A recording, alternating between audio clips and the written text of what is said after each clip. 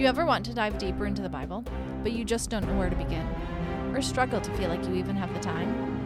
When you read the Bible, do you get frustrated because you know there's so much more in there? You just have no clue how to get it out? Or maybe you just want to know the Bible better, and you're looking for any resource to help. Then this is the podcast for you. Welcome to the Context and Color of the Bible podcast. We're sisters. I'm Veronica. I'm Erica. And we love to study the Bible, and we love to help others understand it better. When it comes to our own study of Scripture, we have found that in bringing back the context of Scripture, it adds to our understanding. It actually adds to the color of the black and white pages of the text. I slowed down. Did you notice? No, I didn't. On one Good of the job. recent podcasts, you said you felt like I was trying to speed my way through it. Oh, I did say that. You Yeah, did. It sorry. was in Jonah. No, it's fine. So we're just having Yes. fun with the opening. But Erica, we are getting ready to dive into A new book. a new book. Yeah, it's It exciting. should be fun. Have you taught this before or just heard your husband teach it? No, he and I taught it together. Okay, I couldn't remember how Yeah. that. And then I spoke on it once. Okay. Yep. So we've kind of teased it the last couple of weeks. Right. We're going to be looking at Esther. Right. And again, I just want to say real quick, it was fun how we decided on this book because I really do think it was God saying, It had to have been. He gave it to us both. yes, separately. Yes. I was reciting it to myself and thought, oh, this would be fun. And Erica texted me the next day and was like, hey. Right. I don't have it memorized. Yeah. Just okay. one chapter. But Erica was like, hey, what should we do? And I'm like, I'm just going to throw out an idea. What about Esther? And you're like, that's what I was thinking. Right. So Right. this is a fun. It's another fun book. It is. I don't think there's as much comedy. No, you don't get as irritated. Right. It's not as big, and it is big and over the top, but not as Right. big and over the top like Jonah. Right. But what was kind of fun is we're taking stories that people think they know Right. really well. And we're coloring it in. Yes, And hopefully- Esther has some color. Yes, it does. Like Ruth did. Yeah, that's probably a good Like Ruth in comparison. chapter 3. Mm-hmm. So it's honestly, we're having fun doing the stories. Right. It's easier to teach. It's easier to add that color in. Right. But hopefully what you've all been learning is that, wow, there is a lot more going on. Right. There's so much more Behind there. the scenes. Right. Because to me, that's the beauty of Scripture. Right. It's such a full, deep book. It doesn't matter how many times you study it. You can always see a little bit more. It's amazing. It can hit you in a new way. Yep. Yeah. So with that, Erica did say I have it memorized. Yes. That is true. I do want to Show throw off. out. I know. I wasn't trying to, but it's honest. I want to encourage you. Memorize it or memorize part of it. Right. Like, what do you have memorized? Just chapter 4. Why'd you pick chapter 4? Because that's the part where, if I perish, I perish. Okay. You've come for such a time as this. Okay. I don't know. It was Okay. a chapter. It was better. I could have done chapter 10. Let's be honest. That was like 3 verses. That'd be great. Yes. But with that, we want to encourage you. Even just memorize Esther's kind of little speech right there. Right. And if I perish, I perish. Right. Perish.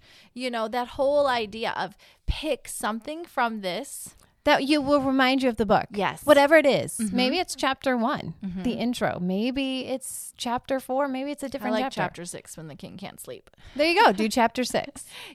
But we're going to encourage you, grab a verse or two or chapter Right. in the whole book, memorize it.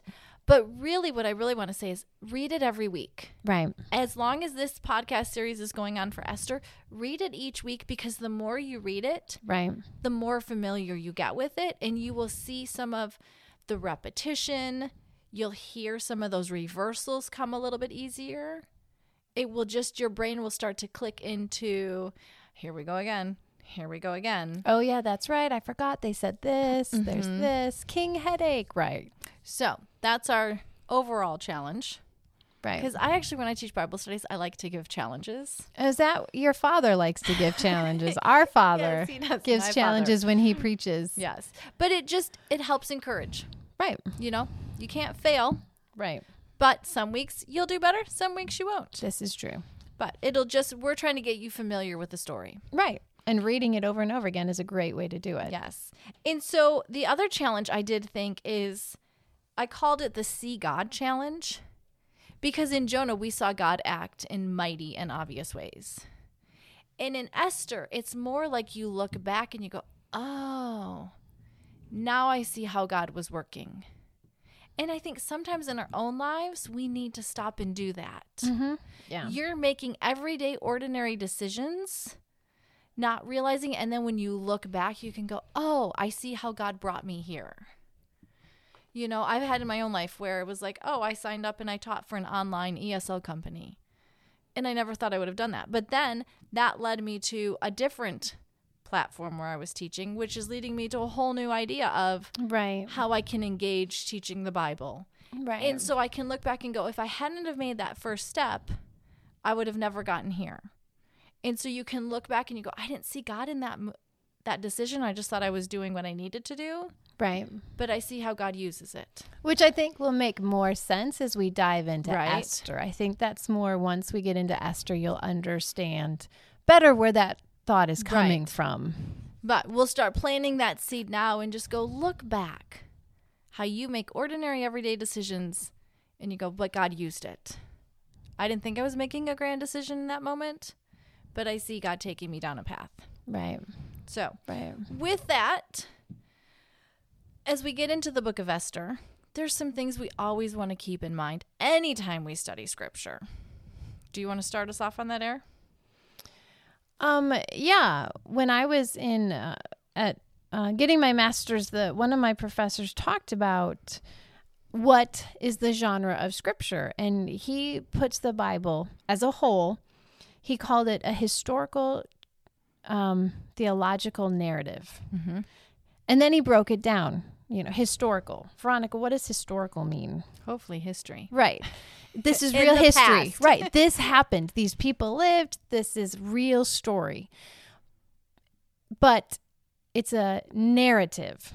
So they're picking and choosing what they take when they write. The author isn't telling you everything. There's a lot about Abraham's life we don't know. Abraham had other kids besides Isaac and Ishmael, which you find out at the end of his life. Right. He had other sons. Well, who did he have them with? How long was he married to this other woman? What happened to those sons? There's a lot about Abraham's life we don't know because the author crafted a story about Abraham. And so picked and chose what he wanted and what he didn't want. So it's a historical narrative, but it's a historical theological narrative. It's ultimately all about God. And so every time you read any page of the Bible, any book of scripture, you have to grab that book and say, what is this book teaching me about God? My favorite part of scripture is the Old Testament.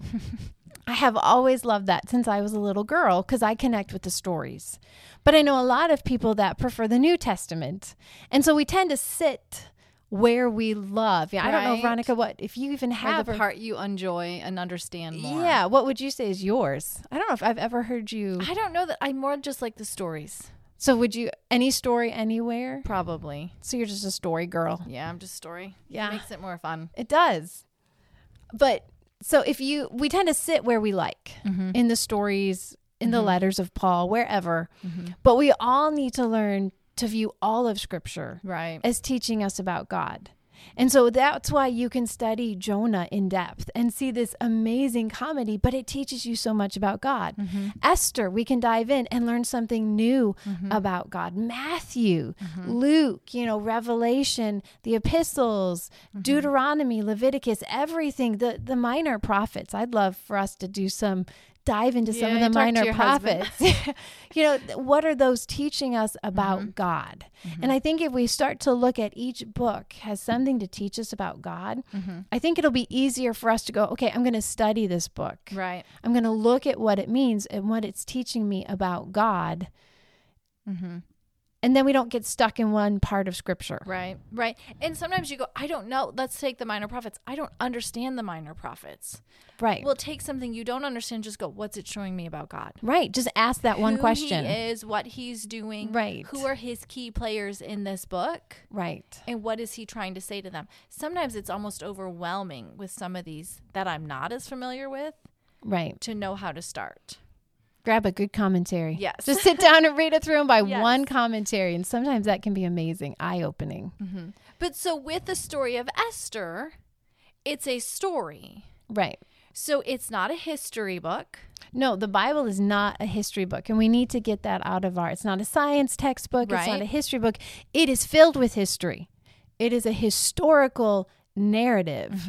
But again, it's picking and choosing and sometimes exaggerating Yes. what it's telling us or leaving out what it isn't telling us. You know, like Jacob, when he is traveling to see Laban, Esau's angry enough to kill him.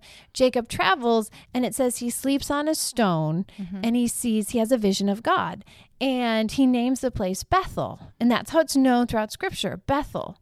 But then it says, and this was previously known as Luz. Well, the narrator makes you think originally Jacob's in this quiet little place. There's nobody around. He's just a stone all by himself. But actually, Luz was a good-sized city at that point. Oh, you're so blowing my mind. Exactly, because right the narrator doesn't tell you that till the end, so you see it a specific way. And then, oh yeah, by the way, this was originally called Luz. Well, Luz was a good city. So Jacob probably was near people, and it wasn't just him in this wilderness. Wow. And so that's understanding the history and the context Right. makes a difference. And so that's what we need to understand the Bible's doing. It's playing with the actual history to tell you real things that happened, but it's not a history book. Right. It's a narrative. It's taking real events, real people, but it's playing with it to craft a good story, to keep you entertained and involved and coming back for more and to teach you something about God. And so that's what we're going to have with Esther. So Esther is a real person. And scholars think her story happened around 478 BC. But that doesn't mean you can go to history books and find She's not in the history books. Queen Esther, Queen Vashti, and King Xerxes in this way and in this setting. Well, you can find Xerxes. Right, but not... And Vashti potentially. Right. But not this specific story. Right. So, but just to put that in your mind of who else was around that time, there's names we often have in history. Confucius, he lived in 551 to 479 BC, so right before Esther becomes queen. You have Socrates born in 470 BC. And so one thing to keep in mind is often, at least in my mind, I feel like there's the world history timeline and then a biblical timeline. And we need to start meshing those two together. It makes it bigger and it lands the Yes. Bible. It places it on ground and people and places we know and understand. Yes. Which helps just cement it and go, okay. Yes, this is real. I have a firm foundation. This is real. It happened. So with that, as we get into what kind of genre, Erica, would you say is the story of Esther? Well, I saw in the commentaries several different ones. One of them was a burlesque comedy. Okay. Do you want to define that word for us? Burlesque. Let's see. Its purpose is to entertain. It naturally incorporates mock dignity, exaggerated descriptions, ludicrous coincidences, undeveloped characters, caricatures, universal reversals. Like it's creating things for you to mock and laugh at. It's over the top, over the edge. Like that's just ridiculous exaggeration. But you know it's exaggeration. You're supposed to hate the villain.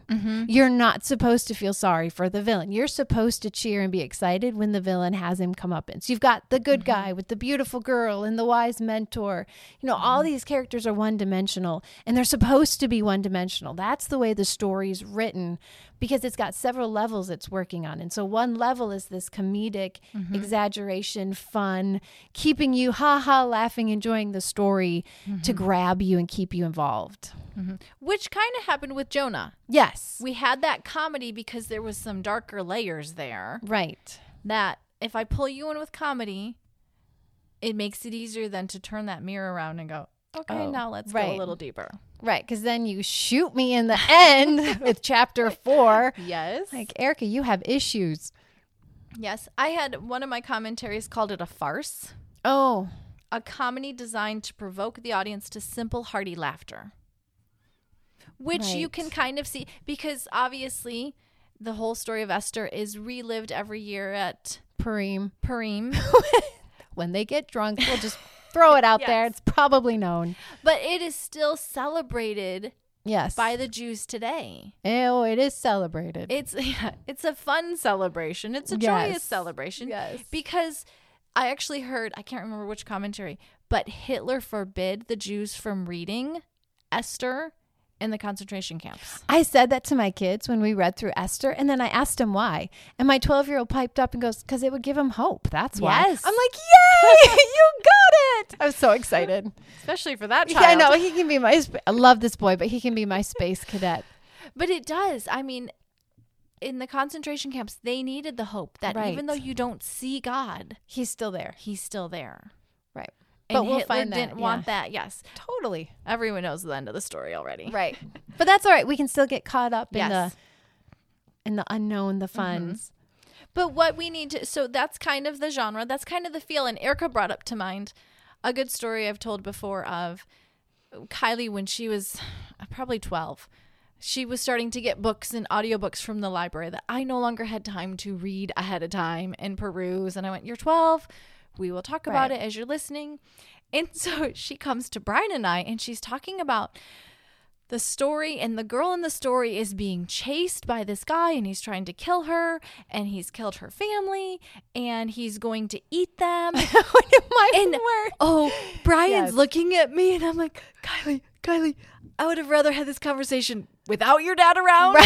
Right. Because he's like, what are you letting my daughter read? He did. And it was like, Kai, and I'm looking at the child going, I kind of thought I had an idea of what books you got from the library. This doesn't seem to fit what any of the titles and the book covers looked like. And so he kind of starts asking her more questions, and it's just getting worse. It is unraveling before my eyes. And all of a sudden she goes, Dad, it's a German fairy tale. What's your problem? And it was like, oh, I expect people to get chased and eaten and murdered in fairy tales. That's the fun of the fairy tale. We have weird fairy tales apparently. Because if you listen to especially old fairy tales, they're kind of, whoa. Mhm. Disney really made them happy. Yeah. Disney did so a lot of changes. And that's all Brian and I both needed to hear, and it Right. diffused the situation. We Right. both went, oh. Because the genre, it fit the Yes. genre. So you're like, oh, I expect that in the genre. Right. So when you read at the end of Esther, all these people are dying, it fits the genre. The over exaggeration, the numbers, the brutality, it just fits the genre. You're not horrified. Right. It's part of the story. And we will walk you through that in the Right. days and weeks to come Right. to help you, just to help us all see. Right. Here's how it's fitting. Right. Here's where it's going to play out. It makes sense for the story, for the genre. Yeah, again, did this really happen? Yes, I do believe there really was an Esther and a Mordecai. We know there was a Xerxes Right. and a Vashti. So I think all of this really did happen. But again, the author's creating a fun story. Yep. And I think we often forget too, it's okay to laugh with scripture. Right. God is a God of joy and created laughter. I think it's Psalm 45 talks about he anointed you with the oil of joy. And I think we miss that often as believers, especially in reading the Bible. We can get, and I am totally guilty of this. Right. I can get so serious and intense in my Bible teaching and talking about the scripture and God that sometimes I think we forget he's a God of joy. Right. And he enjoys the laughter and the enjoyment. And I think he enjoys the surprise in that moment of the reversal that I delighted. think of Jesus telling the parables. Yes. I'm sure there was joy and laughter and a surprise As he did some reversal. of the... He did that. Yeah. So it makes sense if Jesus was a good storyteller, Yes. that God would be a good storyteller and know how Right. to create. Right. The perfect story. So with that, are we... I think so. We can jump in. We could talk a little bit more about Xerxes. I wasn't ready to go there yet. Oh, okay. Never mind. I was going to say more. Will you tell me? We'll discuss it on air. The idea of where the story of Esther fits in the Bible. God starting with... Oh, okay. Yeah. So God, we talked about this earlier. So chime in if I forget something. God creates a world. The world says, we don't want anything to do with you, God. So God chooses a people. Abraham makes a covenant with Abraham, redeems them out of Egypt, brings them to the land. They're in this intimate relationship, covenant with God. And part of that intimate relationship is you'll fail. Here's how you make things right. But if we really fail a lot, there are consequences to sin. There are consequences to disobedience. And one of the consequences is exile. That doesn't mean the covenant's over. That doesn't mean the relationship is done. Just because you discipline your child, maybe harshly, doesn't mean you no longer love them or that they're no longer your child. It just means this is part of my relationship as a parent to you. I have to discipline you, you know, or a boss with a worker, an employee. Sometimes they have to, here's a consequence of the stupid decision you make as my employee. I have to do something. You're still my employee, but I have to discipline. Right. So God disciplines Israel, showing they're still his. I think it says that in Hebrews. God disciplines those he loves. And so they go into exile by Assyria and then Babylon. Well, the question becomes, is God in exile with his people? What happens through that exile? And you get to Ezra and Nehemiah. And they go back to the land. They rebuild a temple. They rebuild the walls of Jerusalem. God sends prophets. And you get definite, concrete examples. God is still with his people now that they're through the exile and they're back in the land. But as you're reading through Ezra and Nehemiah, you begin to go, oh, but there are still Jews left in exile that didn't leave Persia, that stayed in Babylon. What about them? Is God still with his people even though they're not in the land? Is God still with the people that chose not to return to Israel because they've made a good life for themselves, which God told them to do in Jeremiah? He said, when you go into exile, plant gardens, build houses, settle down. You're going to be there for a long time. So they do. And so when the 70-year exile's up, most of them want to stay. Quite a few go back. Kind of makes sense. But yeah, they've made a home and a life for themselves. And so, yeah, I know, God, you're with Nehemiah and Ezra and that crew. Because you picked that land, God. Right. That was your promised land. It still is your land. And so you're with the people on that land. But what about the people that stayed? Are they in disobedience? Are they no longer yours? Are you still with your people even in exile?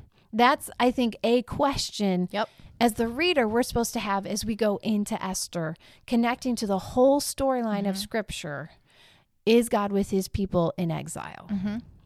Good job. That's what I wanted. Is that what you want? Okay.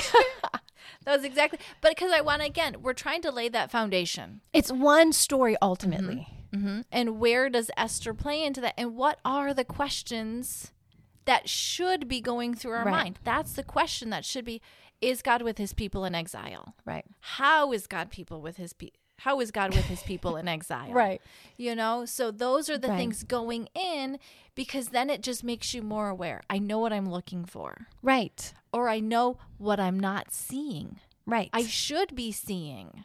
Right. Maybe God in a huge, humongous way, and I'm not. Right. So it makes me wonder, where is he? What's going on? Right. So now if you would like to talk about Xerxes, I'm ready for that conversation. Oh, are you? Okay. I will allow you to speak now, Erin. Well, thank you. Xerxes, the king in Esther, I just think it's interesting to paint him a little bit in color to understand his, maybe a little bit of his motivations for some of this. You know, he was Persian, but the Greeks tell us he was tall and handsome. He was ambitious. Oh. And quite the ruler warrior. They actually paint him a little bit better than the book of Esther does. Okay. But he is an enemy of the Greeks. He's constantly trying to fight and conquer Greece. Okay. And he fails. And in fact, at one point, he had his army build a huge bridge to try to cross this waterway. And the water just floods, the storm comes and destroys his bridge. And he gets so angry, he has his army whip the water because obviously it destroyed. Right. And he is the king of the world. And so he's kind of that. Little out there. Yeah. A little over the top. But at the beginning of Esther, he is trying to get his army to go to Greece to fight them. So some people have wondered if this party he puts on is kind of a a PR move. Let's show how amazing we are so everybody will support me. So all my generals, all of these wealthy people will come and yes, we'll fund your army to go fight Greece and conquer and win. But the party doesn't go exactly the way he thinks and his battles don't go exactly the way he thinks. Because I will just say, if we stick with that, chapter 2 would be after the war. After the war. And he comes home. Yes. Bum, bum, bum. Yes. But that's our foundation. Yep. So next week when we come back, we will get into chapter 1. But for now, we just wanted to just set the stage. Which hopefully going. We did. Yeah. Some color, some texture. But like I say, read the book of Esther. You know, or at least read chapter 1. Right. Because what we want is we're walking through this, you to be familiar and starting to see the repetition, the excessiveness, the ridiculousness of some of this. Think of it a movie. That's one thing. Oh, yeah. My husband does a really good job when he's teaching. He talks about the movie camera. If it's a movie camera, where's the movie camera focused and where is it not? Right. Especially in chapter 1. What are you? It's moving you very specifically around the room and showing you things. So, and with Erica's background of he's kind of doing a PR for his campaign. Right. Why are they showing you this? Right. What would that let everybody think and know? Right. So, thanks for joining us. This is the Context and Color of the Bible podcast. As always, you can find us on Facebook, Instagram, and Pinterest. Erica has her website. I have a website. And we would love to hear your thoughts and comments.